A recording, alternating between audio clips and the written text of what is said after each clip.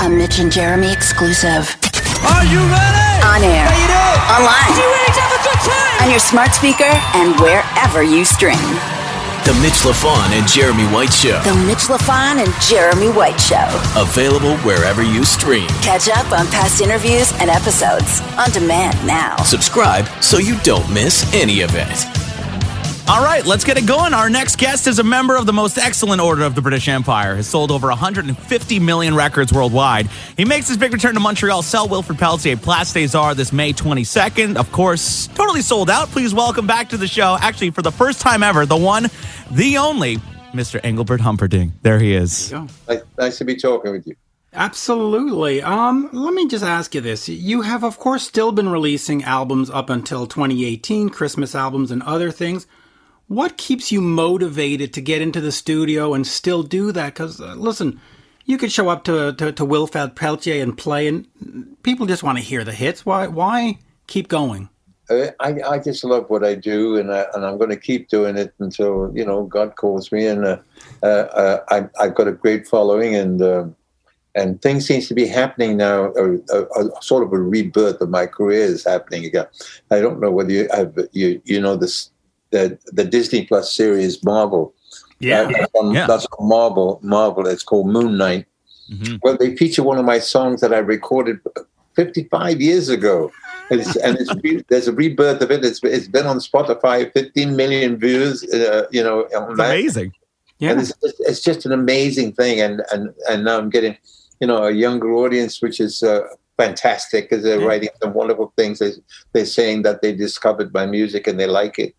Well, look at Jeremy right there. He's only 28. But let me just quickly ask you about, you said, until God calls you. When you were younger, you had tuberculosis. Yeah. And the priest came in and gave you the last rites. And talk to me about that. And how impactful was that on your life where you just said, okay, I got a second chance. I'm going to grab this. Well, I don't know.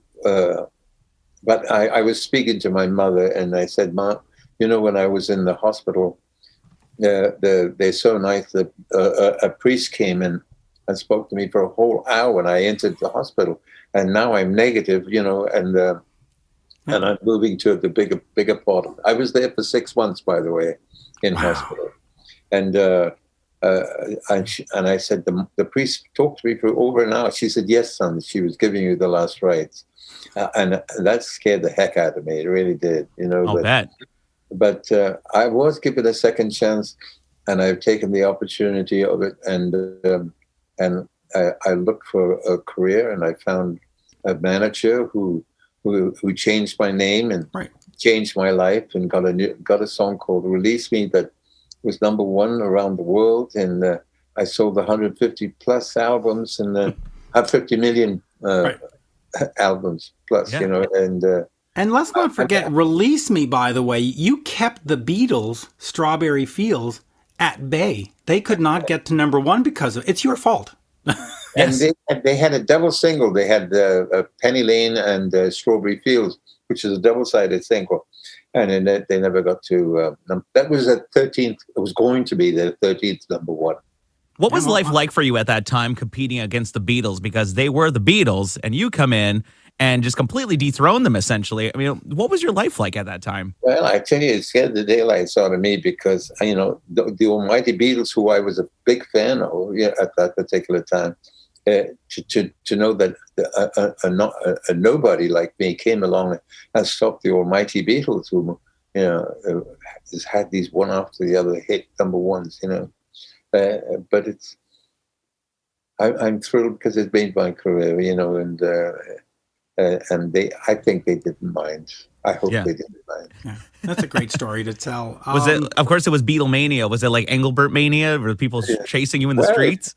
Things did happen, because I grew the sideburns and it made my darken my hair, and I gave myself an image, at that particular time. Yeah. Let me quickly talk about image at that time. We, of course, had the Beatles going with the long hair, but then you have Screaming Jay Hawkins, you have, David Bowie, Alice Cooper, you have all kinds of stuff going on. Yeah. Were you ever tempted to try to go a little wilder and crazier in the show and become more Theatrical, or did you already say, you know what? I sing. My voice is the show. No, you know what? As far as dress and things like that are concerned, well, I got pretty extravagant at one time. I had all the beaded outfits and everything, and as a matter of fact, I still have my costumes that I wore in the 60s and the 70s. Oh wow! And I have a room full of clothes that I wore in that particular days, not only on my show, on live shows, but on television shows, and it was pretty glamorous stuff. I was very excited with that part of my life. That's great. Speaking of glamorous, one thing that you've been very vocal about is not getting plastic surgery. You said, I'm not going to do it. This is me. No. Well, I've got the wrinkles right now, but I'm not going to do anything about it, but because God has been good to me, and I guess I got good genes from my parents. I was left with good genes. And at my age, I'm not going to start doing anything now. Why should I, And you're going to start looking like Joan Rivers did. Eh? I said you'll start looking like Joan Rivers did, pulled back. That's right. No. Joan was a lovely lady, She liked me, so I'm not going to say a thing about her. She was great. She was great. But then again, if she didn't like you, you got some really good zingers thrown your way. So she didn't like you. She didn't like you. Oh yeah.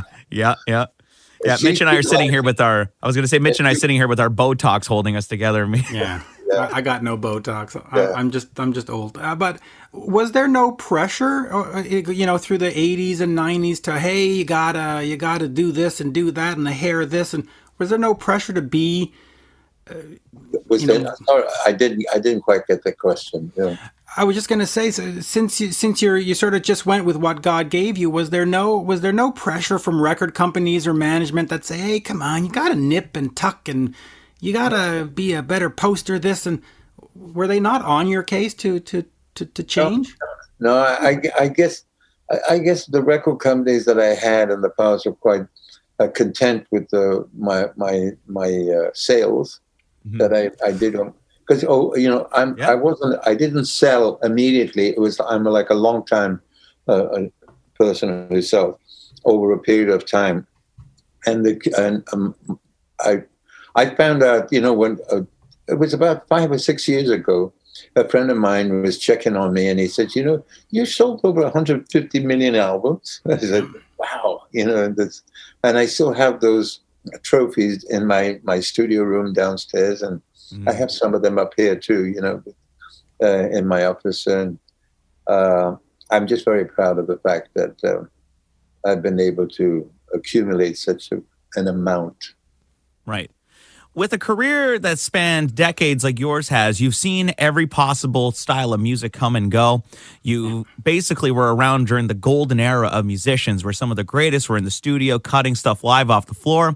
And as the decades go on, you get to the 80s, everything becomes computerized, and even today with the Pro Tools.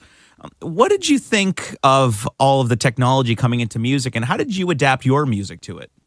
You have to go along with what is going on. I think what is happening now has made life a lot easier.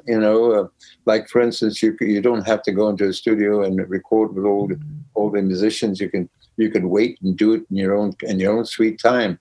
And you can put your tracks down early and then put your strings on later and do whatever you want to do, and it's made life a lot easier and nice to work that way. Right. I mean, looking back at all those incredible musicians from the 60s and 70s, and now everybody just goes in and programs their drums on the Pro Tools grid. And I mean, do you miss that, being just in the studio with a group of musicians that just kill it every time and cut it live off the floor? I personally like doing a live performance. Yeah. I personally love that. I think it's great to get that natural feel and nothing maneuvered. Everything is straightforward, like it is on stage. I mean, when you're on stage, you're actually it's like a recording, but it's you do your one time. If you make a mistake, there's no correction there. You can't correct a note or an instrument or anything like that. it's a live performance, and I love live. I love it live. Yeah. And also, a lot of the times in those situations, I mean, some of the greatest moments come out of those, just the spontaneity in the studio. Or Yeah, I love them. Yeah. Yeah. You have any crazy stories about something like that happening back in the day? Well, in some of my live shows that were recorded, I've had wonderful moments because good things, little things that happen that we kept in the show. Yeah. That accidents. An accident happened. Happy accidents. Happy accident. We keep it in the show. Nice. Yeah. That's the way to do it. Yesterday, of course, was your birthday, and on Twitter, a picture showed up from 1967 with you, Jimi Hendrix, Cat Stevens, and Gary Walker.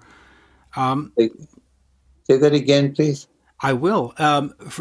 Yesterday, since it was your birthday, a lot of people were posting pictures of you, and there was a picture of you with Jimi Hendrix that came up. Yeah. What can you tell me about that? Do you remember that picture? And I do. Jimmy was one of the nicest people I ever met, and he was being introduced to Europe, and they put him on tour with people like myself and the Walker Brothers, and one day my guitarist didn't show up, and he says, "Don't worry, man, I'll play for you," and he played backstage and for me for my entire show, and it sounded like 3 guitars behind Wow. me. He's such a great guy. And then and he was wearing this red coat. I said, Jimmy, that's a nice coat you got there. He says, "Do you want it, man? I'll give it to you right now." I wish I had taken it, Well, you know what? That just goes to show how good of a guy he was. He would have given you the coat off his back. He was that kind of a guy. He was wonderful. But what a story. I mean, his offstage musician was Jimi Hendrix. Yeah. We hear stories of Ozzy having somebody in a vocal booth, or some of these bands having people, or a keyboard is hidden off stage, but you never hear of Jimi Hendrix hidden off stage. That's remarkable. I think I was a very fortunate person to be involved with a great musician and a great performer like him. Absolutely. Yeah. And especially music was changing so much at the time. What did you think of guys like Jimi Hendrix that were coming up on the scene? What did I think of him? Yeah. I loved him. Well, that's one of the reasons why, we put him on the show. We loved him so much, Yeah. And it's just a shame that he went too early in his life, because I think he was a genius and he created a style that the world was ready for. Yeah. May 22nd, Sell Wilfrid Pelletier at Place des Arts in Montreal, Engelbert Humperdinck performing live. You've sold out every Montreal show since 2000, and we're going to keep the record going. What can Montrealers expect at this show this time around?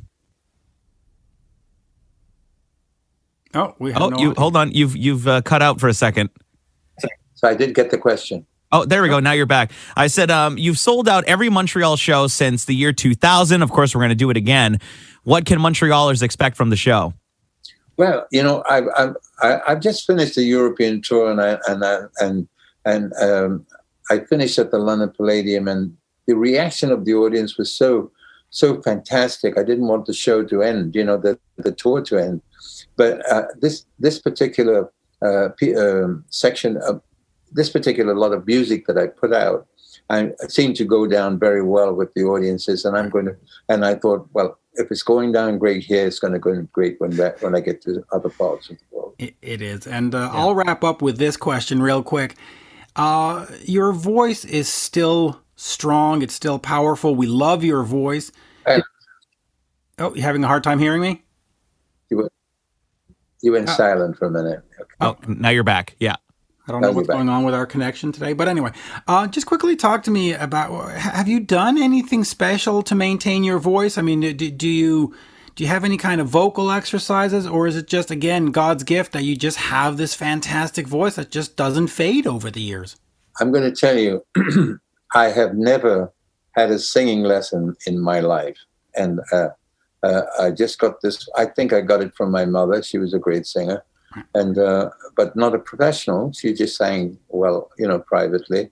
But I got this voice that I started off playing the saxophone, but I wasn't as good on the sax as I am with singing. So I'm glad my voice came out, Right. And I bet you look a lot better holding the mic than you do a saxophone.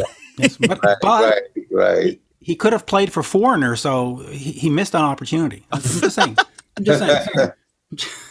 No. Anyway, there you go. I'm having a good time at the moment of my life, this moment in my life. Yes. That's amazing. Do you think you got one more last studio record in the vault?